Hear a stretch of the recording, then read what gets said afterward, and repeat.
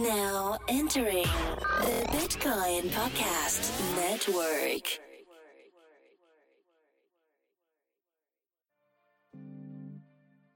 Yeah. Welcome to the Bitcoin Podcast. We in outshine. Bitcoins, we got them. Acquire, never sell. But catch us rolling deep like Adele. Bitcoin, blockchains, cryptocurrencies. Three guys faded talking Bitcoin, no fee. That's the free Bitcoin podcast, insane. And adoption is still the only thing that matters, man.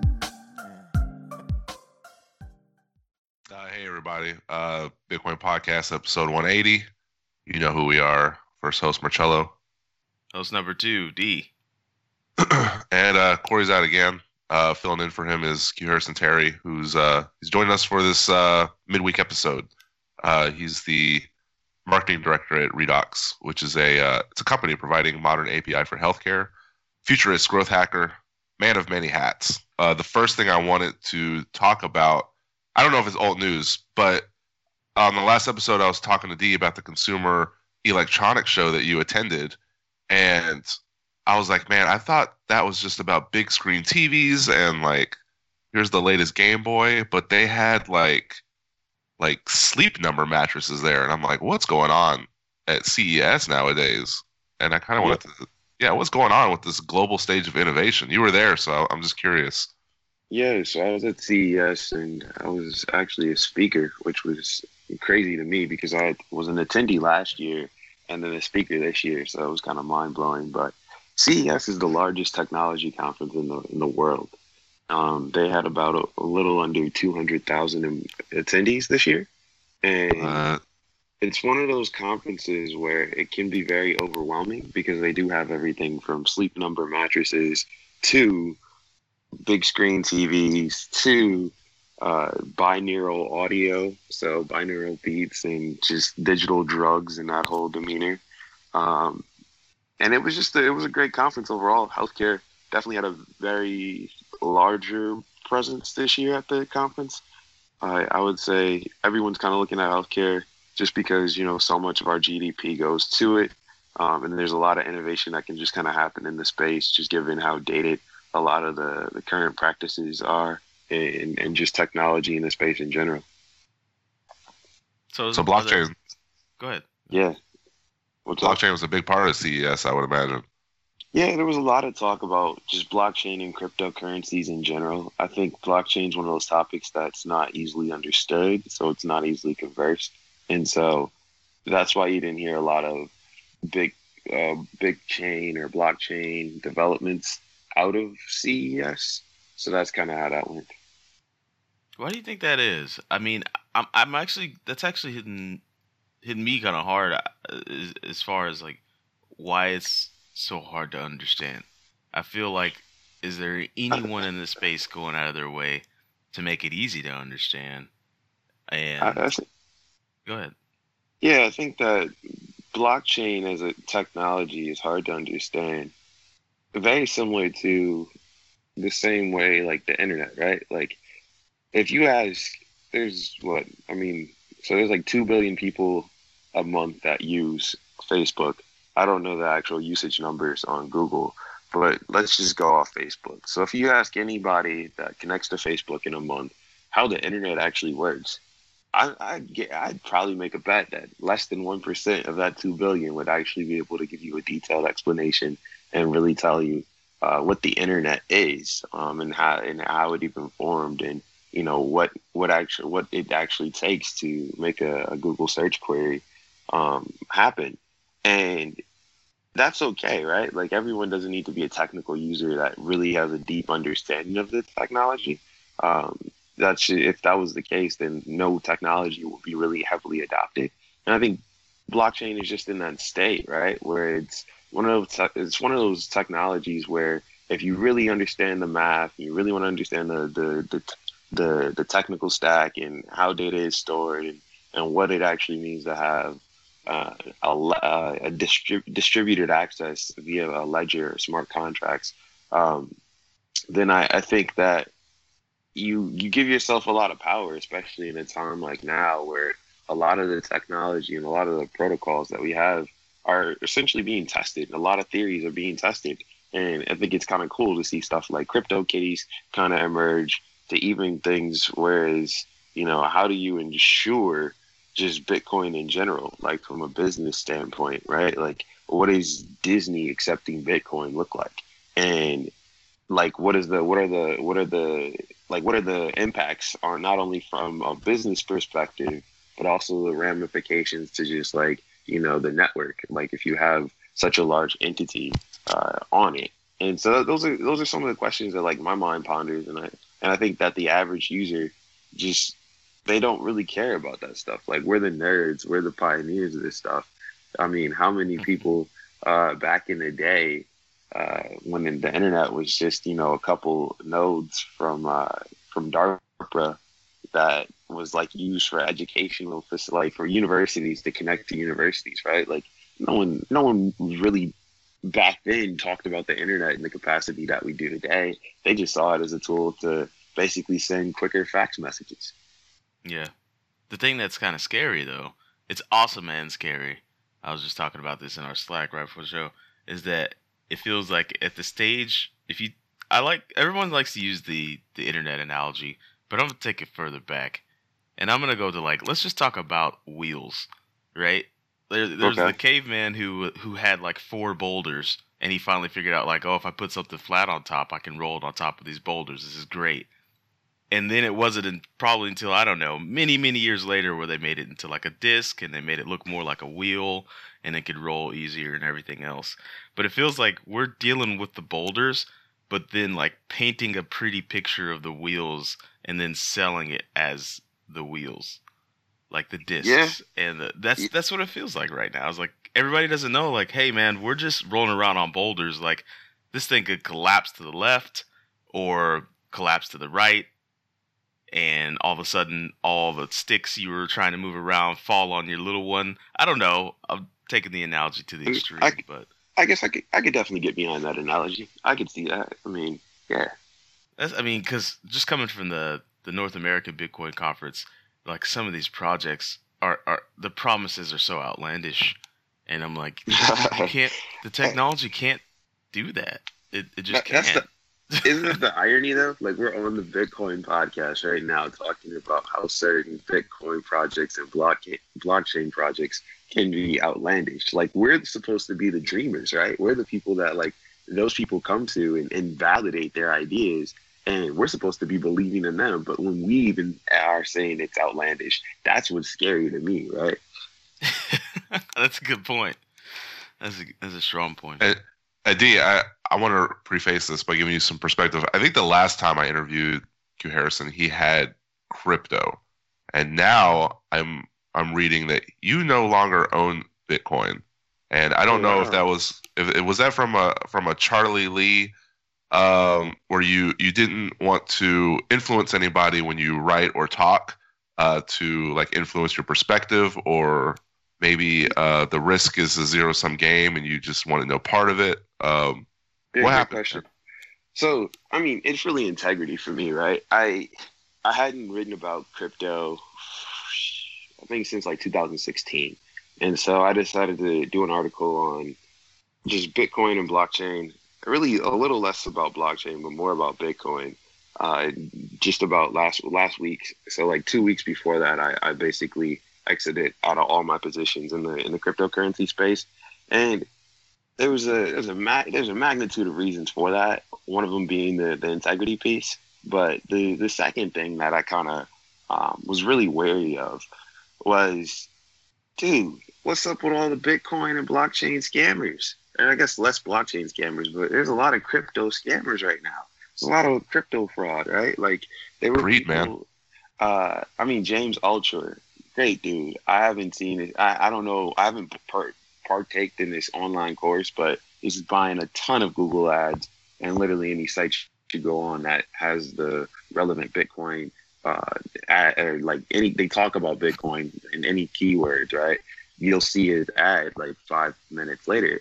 And I mean, James Ultra, again, one of those great dudes. He's got a lot of amazing books and content out there. Not sure if his cryptocurrency program is nice, but it feels kind of sketchy to me, right? And then there's a plethora of people as you start to go down the list. He's just one of the more, I would say, well done examples. But you just have all these people that are saying they're cryptocurrency experts. Give me $50, I'll give you some Bitcoin. It's just like, come on, y'all. Like, yeah, this is not like, you know how I think Seth Godin, he has this term where he says marketers ruin everything.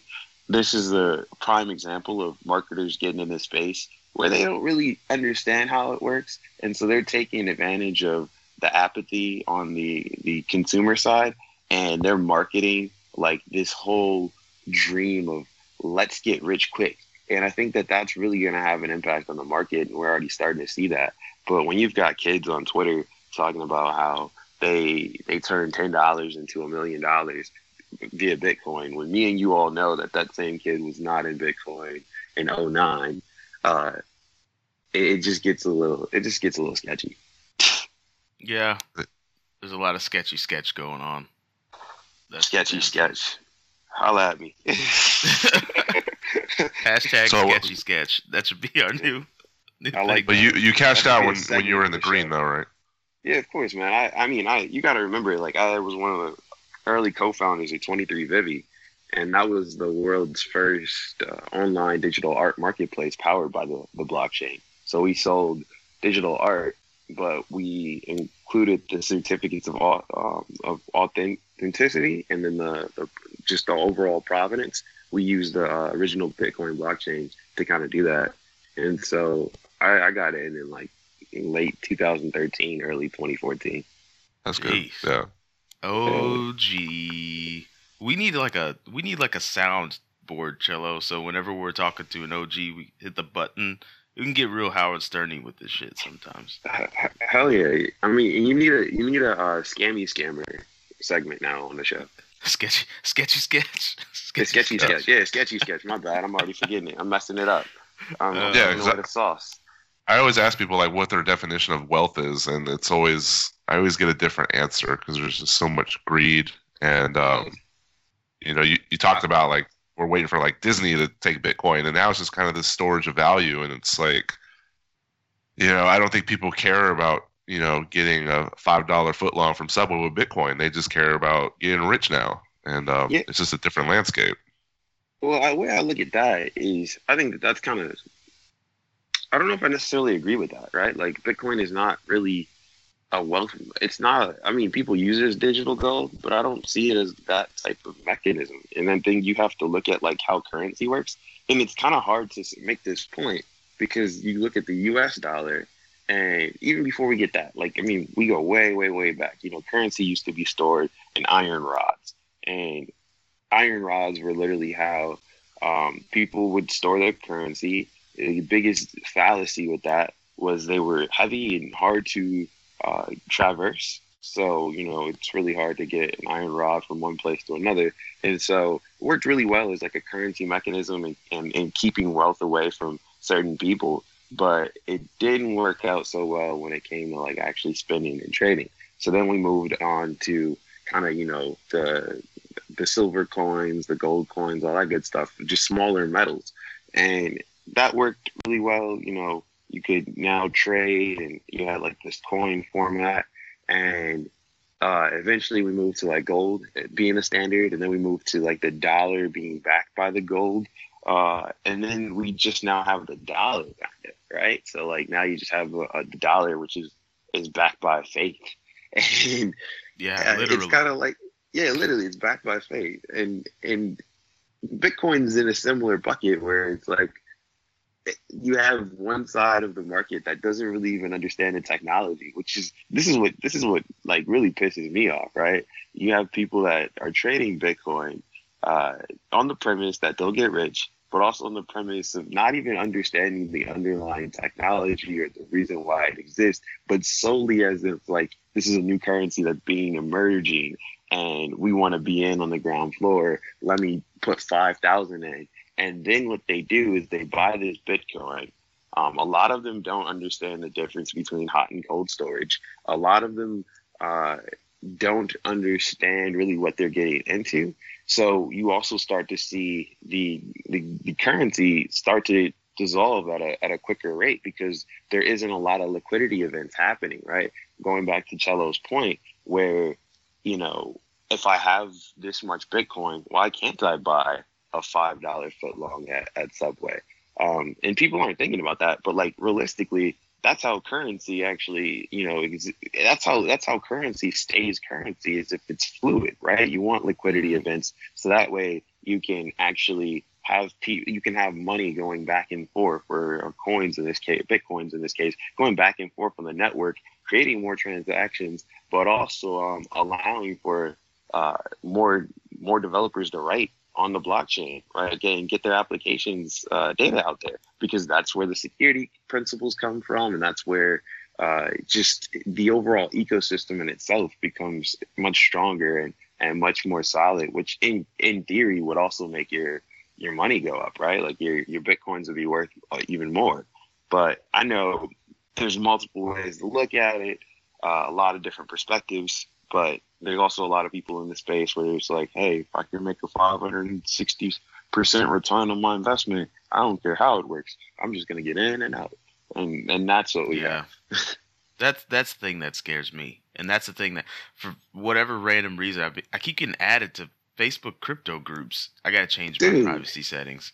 I'm in like 7 of those joints. And like, it's gotten to the point where I just turned off messenger notifications because I'm like what, like, and then you know what really pissed me off too is because I started 23 Vivi and it was like 2015. So I was talking, like, a lot of my friends knew I was talking about Bitcoin and blockchain since then, and it was not cool back then. You guys had the Bitcoin podcast. You already know this stuff was like small. I mean, what was the you got the BTC podcast. There was another media outlet that was the Cointelegraph. Let's Talk Bitcoin. Yeah. Cointelegraph. You guys remember Cointelegraph was like a blog. It was like a blog. And like it used to have like maybe 9,000 readers a week. Now it's like millions of readers a week. But Cointelegraph was just a blog back in the day.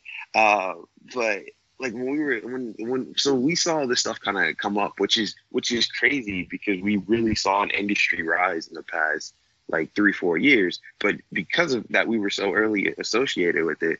All of my friends, at least, wanted to pull me in once they started to make investments in XRP and Dash and Bitcoin and Ethereum and all that stuff.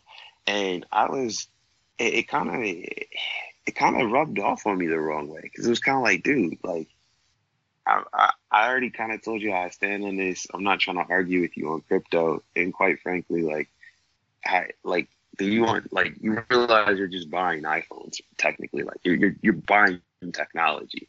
Like that's what you're doing. You're not buying a currency. This is technology, and you have to look at it as technology and not a currency. And I think that's the fallacy that is wrong today. Is you have everyone looking at it as like this is the means to replace a global. This is like the means to replace currency as we know it and create a global currency, which in some cases and facets could be, I can see that viewpoint, but the technology is so young and we're just at such an early stage. I don't know if this is necessarily V1. Like, I mean, and we always use the internet as a comparable. Remember, like we're on IPv6, right? So internet, the internet protocol version 6. It took us 6 tries to get to the protocol at which we all now can use the internet on. Yeah, and the internet's been around a while. And I know one thing, though. I'm going to start dancing with the devil. The next little DM I get where somebody's like, hey, man, what's the next big ICO? I can make triple-digit returns. I'm going to be like, you better give me 5,000 USD before I even type a single letter. Oh. I'm going to straight dance with the devil. I'm with that.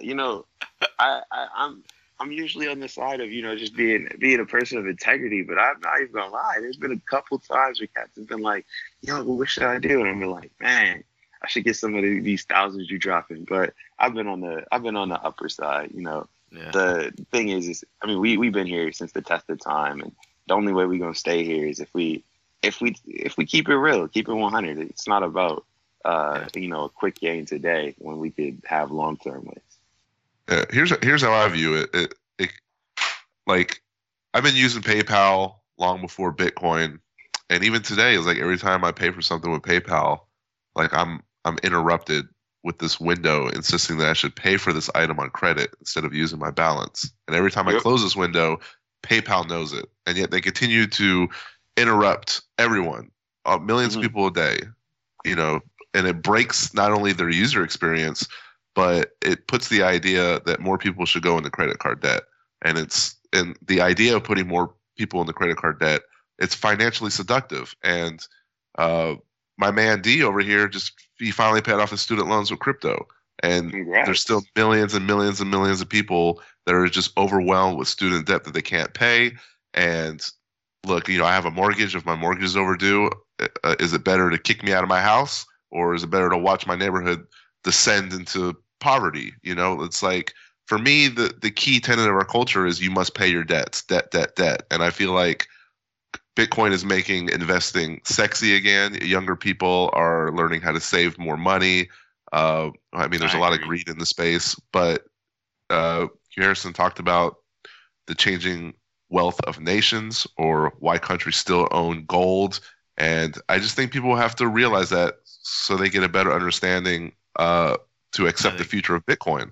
Yeah, I think you're right, man. Yeah. I think if anything, that's kind of a silver lining to all this is that it's created, whether it's true or not, it's created this new economy and this new ICOs now are like penny stocks of the future. That's all they are, really.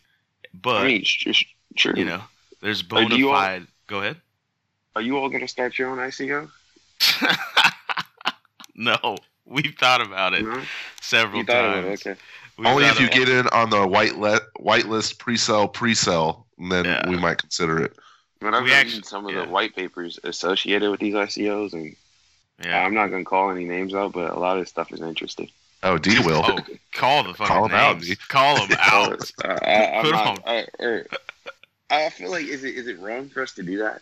No, it's why we have this show. I called out Tronics 3-4 weeks ago. And I will call them out every minute of every day until their white paper isn't a bag of garbage. So I want to know. So have you all seen the there was, you guys know the company that made Sophia, the AI robot? Yeah. Yeah. Okay. So they came out with a coin called AGI. Really? What does it I would do? Well, AGI stands for Artificial General Intelligence. So let's just go down the marketing funnel now, right? Where it's like, all right, we're going to name our token AGI. We're going to promise it's going to do all these things in the artificial intelligence world. And we're going to release the white paper saying how we're going to do that. And it's just been, I'll put it to you like this. I respect their marketing thing. So what's up? What's their token supposed to do? Make robots talk to each other, or? Dude, man, no one really. I read it, and I honestly could not tell you what exactly it's the Singularity Net. That's the company, right? And they want to create a decentralized marketplace for AI algorithms. That was the premise. And they sold their token on December 22nd, and they made a lot of money in mere seconds. It was I don't remember the exact amount, but it was they made millions in 60 seconds. It was crazy. Yeah, I would recommend people check it out, and they can kind of do their own research, right? But it's a decentralized open market and internetwork for AIs. So in some cases, what you said is kind of true, make robots talk to each other. But that's what they market. I didn't really get much from reading their white paper, though. Sold out in a minute, though. Ether can already do that. I agree. That's what I'm saying. I agree with you. This is what I'm going to start bucketing all these white papers because it's impossible to read thousands. And whenever I see a white paper that starts with an executive summary instead of an abstract, I'm putting it in the garbage. I'm putting it straight in the garbage, and I'm going to email the contact names at the top of it and say, why are you doing an executive summary? This is a white paper. Like, Facts. What's the abstract? What's the problem you're trying to solve? Not what are you trying to sell to some C-suites. Well, they actually did do an abstract before. It was kind of funny because their white paper came out like December 19th, and I think it was like 53 pages long. And Jeez. the actual, I know, right? The actual token sale happened on like December 22nd, so you could kind of tell they were just kind of riding the coattails of hype. Nice. Well, they would have snuck through my filter if they had an abstract at the top. Oh yeah, really? They've been listening to the podcast thing. Yeah. Well, we were supposed to talk about healthcare. We never even dabbled into it. We've been going on. So here, the original idea was Q Harrison was going to join us on the healthcare, but I think I goofed on that. Yeah. So this was kind of just his own thing, man. I didn't want to lump him in with like other topics, but I know he wanted to talk about insurance and all that, and I thought that was interesting because the FDIC does not insure money invested in stocks, and I thought that Bitcoin, well, FDIC thinks that Bitcoin is a stock, so that's a problem in itself. Bitcoin's not really a stock. Like, I mean, Bitcoin's not a company. Yeah, I mean, we know that. Yeah, we know that, but so there's all these perspectives and perceptions of what Bitcoin actually is. And again, I think the easiest way to talk about it is it's just the technology, right? Like, you can compare that to any technology you would buy and acquire. It's going to get upgraded. And I would say a fork is the equivalent of a technology upgrade, right? Where you're just changing the internals or changing the schematics on how things work. And I think businesses aren't going to accept Bitcoin until they can confidently protect themselves against fraud. And that kind of comes down to two factors. One, how do we know you are who you say you are, and on a network that was designed to basically be anonymous? And then two, what's the point of sale mechanism at which we can exchange Bitcoin, very similar to like Samsung Pay or Apple Pay, or even like chips on the credit cards and debit cards we have nowadays? Like, that point of sale needs to be seamless, and we're not at that point yet. That's very true. Well, Jamie Dimon regrets calling Bitcoin a fraud, and he's in the banking industry. So what did he find out that the rest of the FDIC needs to find out? I think I feel like he just bit the bullet hard. I mean, he said that a day after Warren Buffett kind of made his allegations on, like, everyone's going to fail in this market. And that's the Oracle of Omaha. When he says something, there's a lot of people that have challenged Warren Buffett over the past decades. And, Buffett has remained a champion, and doing so, he's been one of the more wealthier people in the world. So I think that was part. I think part of that was him getting back in the news and the hype cycle on Warren Buffett's end, and then second, I mean, he kind of made an allegation without really understanding the stuff. So I think he might have done a bit more research and said, oh, okay, technology like Bitcoin and blockchain kind of need to exist. Is this the technology the financial industry is going to adopt? Maybe not. Will they adopt a version of this? There's a high likelihood and chance in them doing so. And I mean, so if we're going to learn anything from the scammers, there's no reason why banks can't do what these scammers are doing. There's no reason. And it's not, and again, there's no regulation in this stuff yet either. So, I mean, again, and I would get behind a bank that starts to be like, yo, give us your, I mean, Coinbase is kind of doing it, but they're more like buy and sell Bitcoin, right? Not buy, sell, and use, right? It's just more so like a holding mechanism.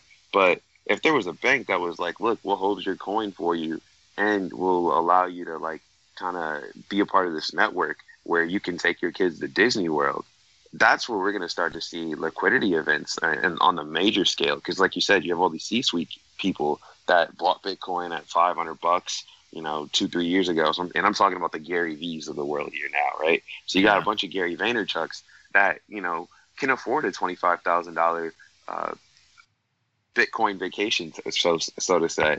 And like Gary V doesn't have to come out of his bank account. He can take his whole family to Disney and, make as much content as he pleases. And I think that there's a lot of transactions that could happen on that spectrum. And I think that this also gets interesting once you start to see like an organization like Disney start to have a massive ownership of like a cryptocurrency. And I'd just be curious what they would do with it, how they would create liquidity events. We have kind of like Overstock.com that they've taken their position on just owning crypto and being kind of one of the few companies that have kind of a public identity. And like they've taken their positioning is like kind of the lay of the land for that other public companies and just companies in general are following.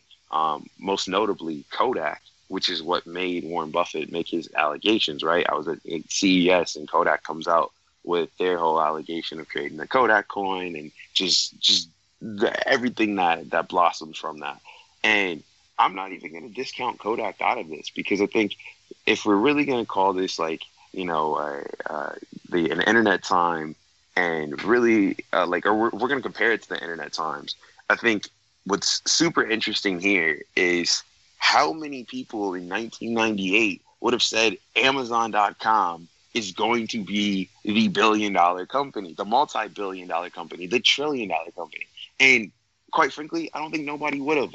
We're a company that sold books online. They didn't even really have distribution. They would go to Borders and Barnes & Nobles, buy the book off the shelf, ship it in the mail, take a loss, and they were getting customer data back then. That's absurd, right? Like, no one would have really picked Amazon. And I'm sure there's one person out there, there might be a James Altucher out there who's like, Amazon's going to be a billion-dollar company. More power to him. But there's not many people today that can say, Kodak coin's going to fail based on these reasons. And a lot of the reasons I hear is just people hating on, like, what Kodak has done or their current position in the market. And it's kind of like, look, we all thought Boo.com was going to be the Amazon of today. And clearly, that $180 million that investors put in back then, they saw that burn up in 6 months. And that never equated to anything. Boo.com was one of the more greater .com bubble era or eras. Biggest fallacies, right? So we're at this point now where I think it's really got to come down to how are these bigger companies that can really drive the needle on liquidity going to take a position on crypto, and what will they do to basically insure the crypto? Because what's crazy to me is Coinbase, one of the more larger players for the everyday Bitcoin owner. I'm not going to talk about us because I know we all got our different wallets and we get a little bit technical with it. But Coinbase is, that's the platform that you got these teens buying Bitcoin on, these millennials buying Bitcoin on, and even grandmas nowadays trying to get in on the Bitcoin wave and Ethereum and Litecoin. And they're storing it on Coinbase. But Coinbase, your money's not insured there. I mean, they take, 98% of their crypto offline, and then they store that in various, basically lockboxes. They have a third-party insurer. But they only insure 2% of all the crypto that they own. Just 2%. That must be fine print. I read through that documentation like a mofo. I thought they had it insured, but then come to think of it, how could you possibly insure that much money? Yeah, and that's where it gets. Yeah, that's why I think if we solve the insurance part, I think that maybe we'd realize a lot of the benefits a bit quicker, because you take away this mystique that's associated with the crypto right now from a business owner standpoint, right? Like, there's a lot of businesses I'm sure are just going to wait and see if crypto actually remains a thing until they really formally accept it. Whereas a lot of these emerging not even emerging, but a lot of these Verge culture platforms, and let me see, and things that are more so on the cutting edge, like the pornographic industry, the marijuana industry. I would say a lot of these digital exchange platforms where you're buying and exchanging digital goods. They are the first to accept Bitcoin and other cryptocurrencies because that makes a lot of sense for their industry, right? Like they don't care about the buyer being anonymous. They already have a hard time storing and allocating profit, right? That's what we hear all the time in various online publications.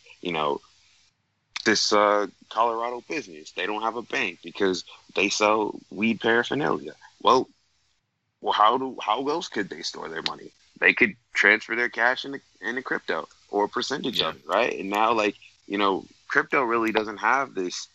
You can't own this because you're in this business right now associated with it. So, I know I'm kind of going off on this wave, but that's that. Yeah.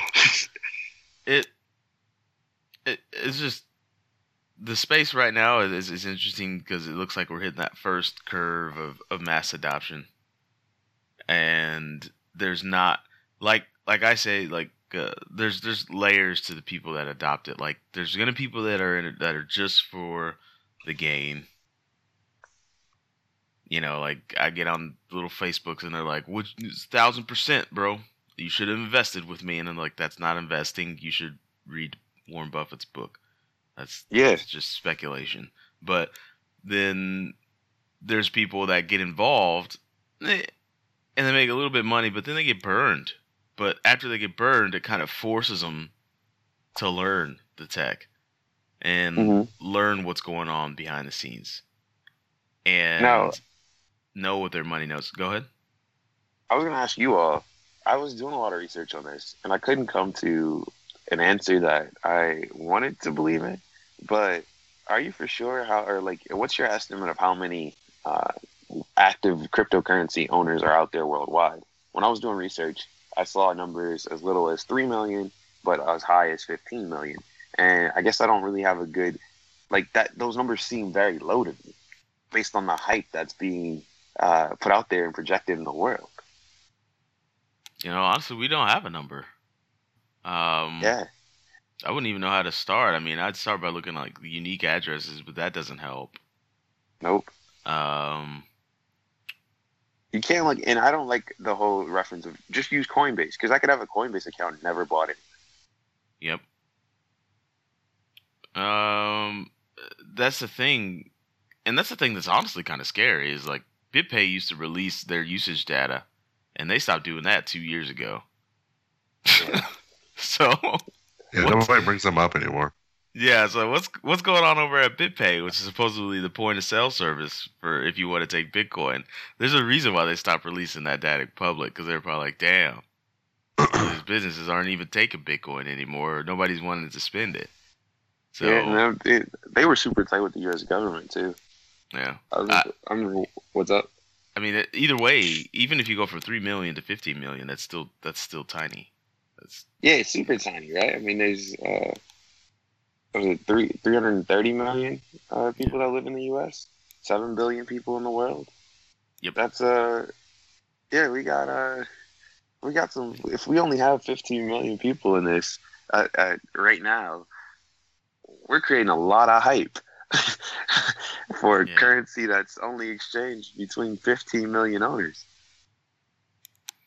We should call this show a dosage of reality, Cello, because that's been the theme of this entire show, is us keeping it 100.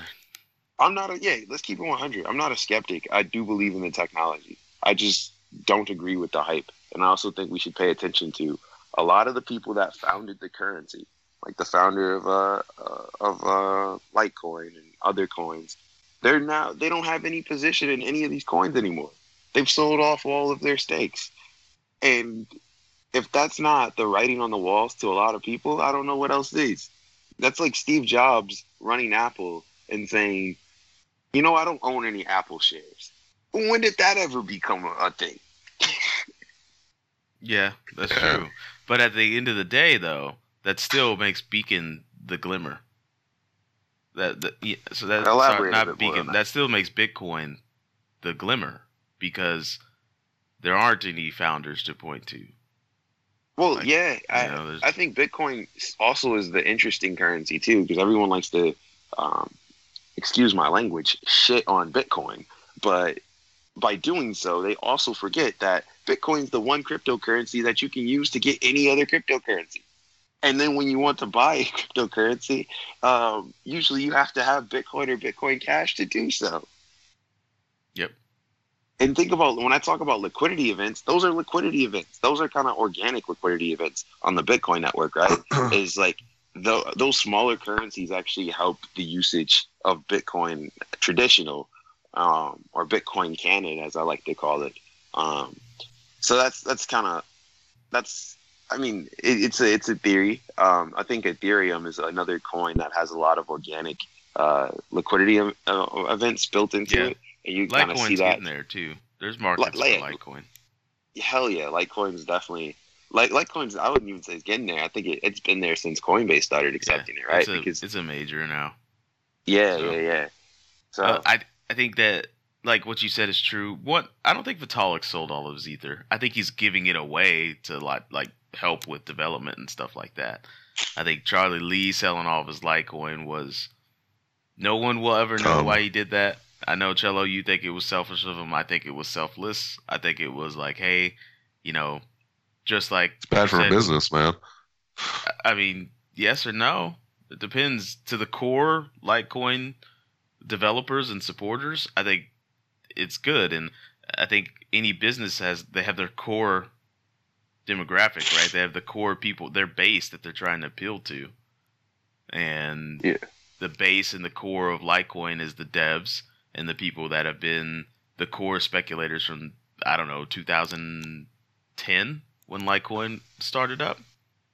So with him doing that and saying, hey, I'm tired of being such an influencer considering I have such a huge percentage of Litecoin, then I bet you the core of that community was like, hey, man, look at you being altruistic.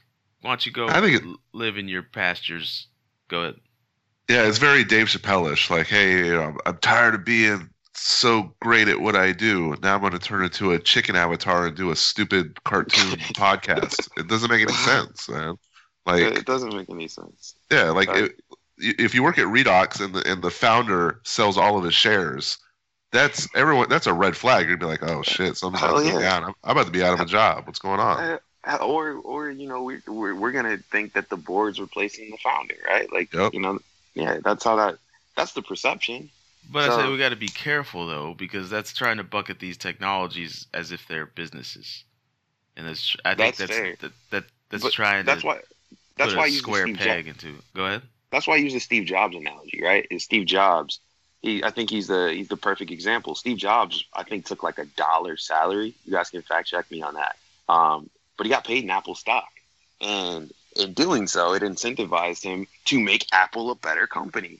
And guess what? Like the way you made Apple a better company was by making better technology. And better is subjective here. I know there's a lot of people, especially in this community, will say Apple is a lot of hype. It's not really all that great. I can see that perspective, but also I can see the perspective of, like, as a technology, it works for the everyday user, and it's a great mechanism for families and communities to just exchange and communicate information.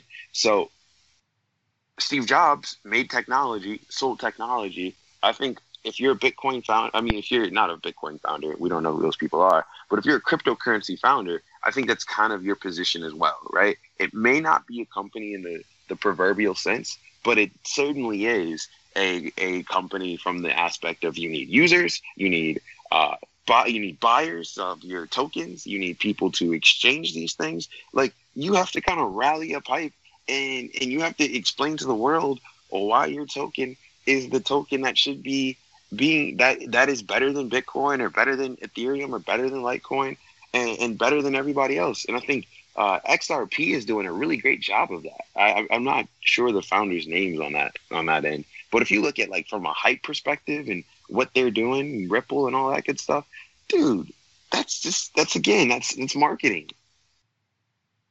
Yeah. Once everyone finds out they own 90% of the Ripple, they really try to keep that on the hush, don't they? They really try to keep that on the hush. They try to keep it on the hush, but in the grand scheme of things, like the 10% of the market that's driving the 90% up, they should really. I mean, if we're going off the principles, right? They should be following the Pareto principles. They might be, where it's like 20% of their market drives 80% of the founders' wealth. Jeez. I don't remember the guy's name, so you guys can correct me there, but that's a story that, or not Pareto, but the who founded XRP. Oh man, he's in our inbox actually. I think four guys. They're coming on soon because we had a request from a listener that said, "Please, guys, have an open mind towards Ripple because we constantly shit on Ripple, like almost every chance we get." And he gave us all this literature, and I read it, and I was like, "All right, we'll give him a shot." All right, so why do you guys? This is a good question because Ripple, I think, is the one crypto that I've seen really convert the everyday person into cryptocurrencies in a way that I would have never expected. That's because it was worth. That's because it was worth 4 pennies not too long ago. It was worth 4 pennies at the beginning of the last summer, and everyone saw that and they bought a bunch of it. And now you've got this cycle, the hype cycle in cryptocurrencies is that everybody's trying to hit a penny stock big. They just so happen to have been around for a really, really long time, so they could play that card. And, I guess it's. I think from what I know of the background of Ripple, the tech isn't blockchain, but there's one guy, one of those 4 guys. He was building digital currencies for a long time, like since the late '80s. And then another one of the guys was a Mt. Gox founder. But a good Mt. Gox founder. That's the way they market that. Yeah.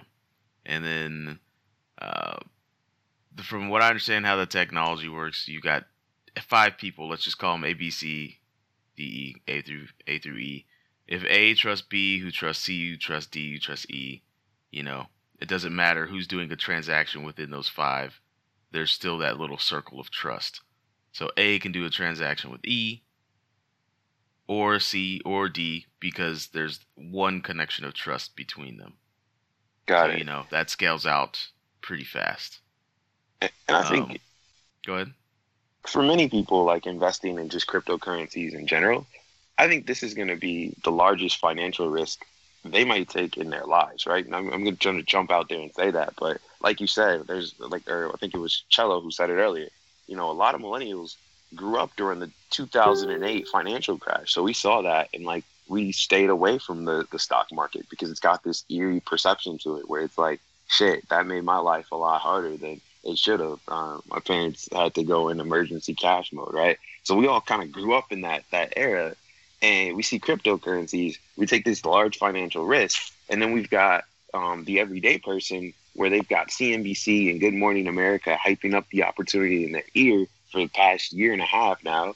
And I think it's important to remember just overall that where there's risk, usually there's reward. Unfortunately, that reward might not always be for the risk taker to receive. And I think that's something that we haven't processed and explained enough, because I think everybody enters these cryptos and enters this market, and they're disappointed when the things fall, and it's like, hold on, this is what a market is, guys. Yeah. I gotta say, we've been in Miami the last 3 days talking with Dr. Lambo Yacht, and it's really refreshing to hear stuff like this. Because Doctor, I have a Lamborghini yacht. It was pretty retarded out there. So I think people need to hear this. It's good stuff. I like that. Yeah. That's something that I've never heard a twist on that saying before, and I've always used it in such a blanket mode. No risk, no reward. I've used it from everything to video gaming to investing, and now I find it, like what you just said, it's not. You don't always get the reward. Yeah, I mean, but like any opportunity in life, right? You got to risk it, if you want to get it, you want to get the win, you got to put some risk up, right? But you also need to realize when the win is in your hands, like when you have a winning position.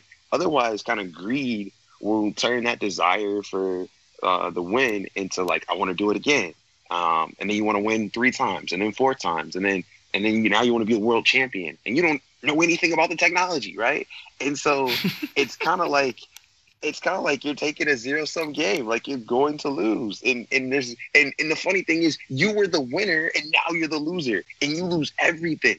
So it's just one of those things where I think people need to hear that in order for them to be like, oh, I bought XRP at 4 cents. It's at $2. Let me sell that today. Yeah. Like you're winning. Take your wins when you got it. But remember, adoption is the only thing that matters, and Bitcoin's going to take over. No, I'm kidding. Yeah. I toss that out there. I believe more in Ethereum. I think Ethereum's got it. And I think they're going to play off each other real well. And I think once some genius unlocks those atomic swaps, it's just going to be slowly Bitcoin, Ether, and Litecoin taking over the planet. That's really? You're going to include Litecoin in there? Yeah, just because all the development that takes place on Bitcoin also takes place on Litecoin, and Litecoin's faster. So you're gonna have decentralized apps on Ether, you're gonna have light apps on Litecoin, and they're all gonna be able to communicate. So you see Litecoin more as like a true Bitcoin Cash? Yes, I think Bitcoin Cash is Roger Ver's pride statue that he likes to put his pride statue all over the world right now. When what's really, really funny is if you slide over there and ask him one simple question, hey, Bitcoin Cash, you're doing 100 transactions per second. I mean, let's see you do as many transactions as Bitcoin can do and see you not get bogged down and your fees shoot up too. Because he didn't change the fee structure. He just made the blocks bigger. So we're not even going to get into that. I already know. Yeah, it's so stupid. And like, so one of my personal battles now is every other day I slide onto Roger Ver's Twitter and just say something that makes what he tweeted sound really dumb. And I've been doing that for a while. I've gained quite a few followers because of it. So thank you, Twitter. But yeah, we've been trying to get Roger Ver on. I'm pretty sure that's why he's not coming back on, Cello. I apologize. But I just get tired of him saying dumb shit on the internet. But yeah, like you said, I think Litecoin will be that cash variant. And if anything, like whenever I start to get like shaky, I guess, because everybody gets shaky if they're invested in something this risky, I distill it down to the simple analogies: Bitcoin's gold, Litecoin's silver, Ether's oil. And you can kind of get a pretty good general sense of the direction things will go if you keep those 3 analogies at the forefront. I could be wrong, but that's the way I like it. So there's an internet artist. He makes comics kind of like the Far Side. You guys remember the Far Side comics? I do. Yeah, so his name's Penwright, and he did a Bitcoin comic. I included it in my my article on Bitcoin, insuring Bitcoin or whatever. But it's a very funny comic because there's like a mom or a lady figure, right, that comes in the room and she says, Curtis, what did I tell you about playing with your imaginary friends? And the guy is sitting down at a tea table, and there's Bitcoin across from him, and he's trying to give the Bitcoin some tea. And it's just one of those comics that really captures the essence of what it really feels like to be in this realm right now. I mean, like, a lot of people do have imaginary friends, and they're doing some imaginary things where it's like, why? When did that even make sense? Who did you talk to for that to make sense? We'll try to wrap this up, but just to add on to that, when I tried to tell one of my family members that people are spending hundreds of thousands of dollars on digital kittens, like, you should have seen, it's almost like they wanted to just teleport out of the room. But I love, honestly, like, let's keep it going for a little bit longer because I do want to talk about crypto kitties. I love crypto kitties. What? No, because not like, hear me out. So I love crypto kitties for 2 reasons. One, it's another liquidity moment. And I think crypto kitties, if you go deep down that rabbit hole, they kind of like provide could you technically mine current cryptocurrency in the way that you kind of breed it?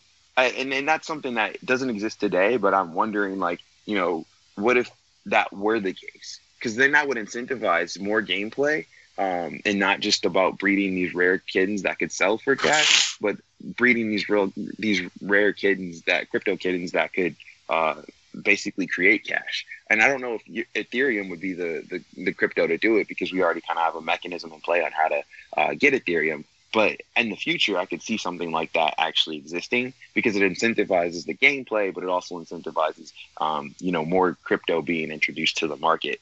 Now, second, I see crypto kitties no different than us when we were younger, buying Magic the Gathering cards, buying Pokemon cards, buying Yu-Gi-Oh cards.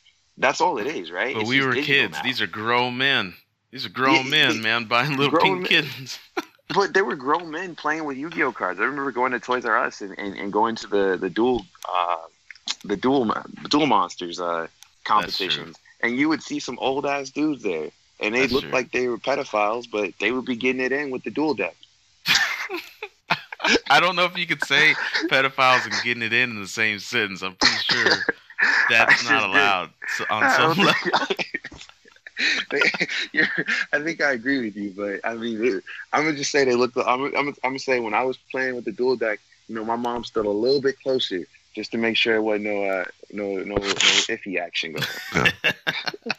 Well, I think this entire episode is really interesting, because we're seeing how technology is influencing us, our behavior, and I mean, it's the same with Pokemon cards, and you have grown men working up the courage to go in the middle of the day to sit down at a table, and how we're interacting, and how greed's taken over, and CryptoKitties and the whole thing, man. So this is kind of like a psychological experiment.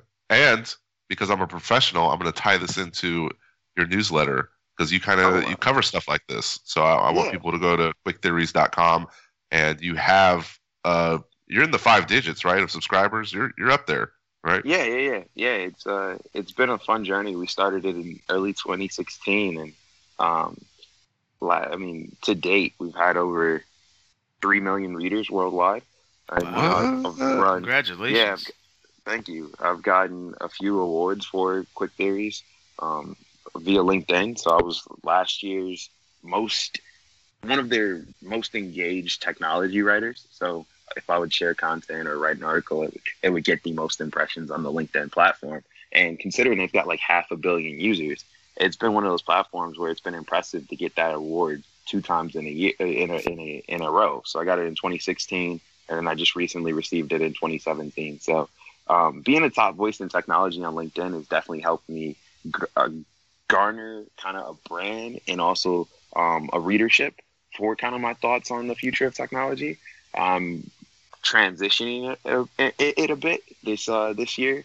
So in about 3 to 4 weeks, I'm actually going to be launching a book, and then we're going to be unveiling kind of the next version of Quick Theories, because what I realized is there's a lot of people that like the theories that I kind of write, but I just did it as like, I have these thoughts, and I want to put that stuff out there when I have that thought. And so like I thought about insuring Bitcoin last week, and I'll put that out there. I put that out there last week, right? In 2015, I thought that Facebook was social. That I realized Facebook was messing with our brains back then, and I took a leave of absence from Facebook, wrote a big article on it, and then in 2017 that turns to be true. But and then there's numerous occurrences. It gets even crazier, because there was an article I wrote in early 2017 where I talked about the iPhone being the new black box. So when you're on an airplane, if an airplane crashes, or if there's any calamities with that plane, what happens is the first thing you go to is you want to make sure that there's survivors, or if there's any survivors, you go save them. The second most important thing on that plane is recovering that black box, and that black box basically holds the audio recordings, the diagnostics of the plane itself, and all the information you kind of need to kind of derive insights on what actually happened. And I talked about the iPhone being the black box for the modern person, right? Like if you have an iPhone, you're carrying this device that doesn't get destroyed easily by EMPs now. So, you have these people that test these iPhones for all kinds of crazy nonsense. And there was this episode on, can it do this, where they EMP an iPhone and it still works. The memory intact and everything. And, they're waterproof. And I mean, they're pretty fragile, but the components inside still they do fairly well. The screen's just kind of cracked. And, you have Edward Snowden's allegations on the iPhone or mobile phones in general can listen to you and all that. I don't have a tinfoil hat on, but I'm just taking the data that I know and saying, hey, if that's the case, the best device to use in a criminal trial is the iPhone. And, you could prove X, Y, and Z things just based on various data the iPhone has collected on you and about you. And then, this year you started to see the iPhone being used in a rape trial in Germany. And it was like one of those moments too, where it was like, I remember when I wrote that quick theory, dude, the readers went crazy.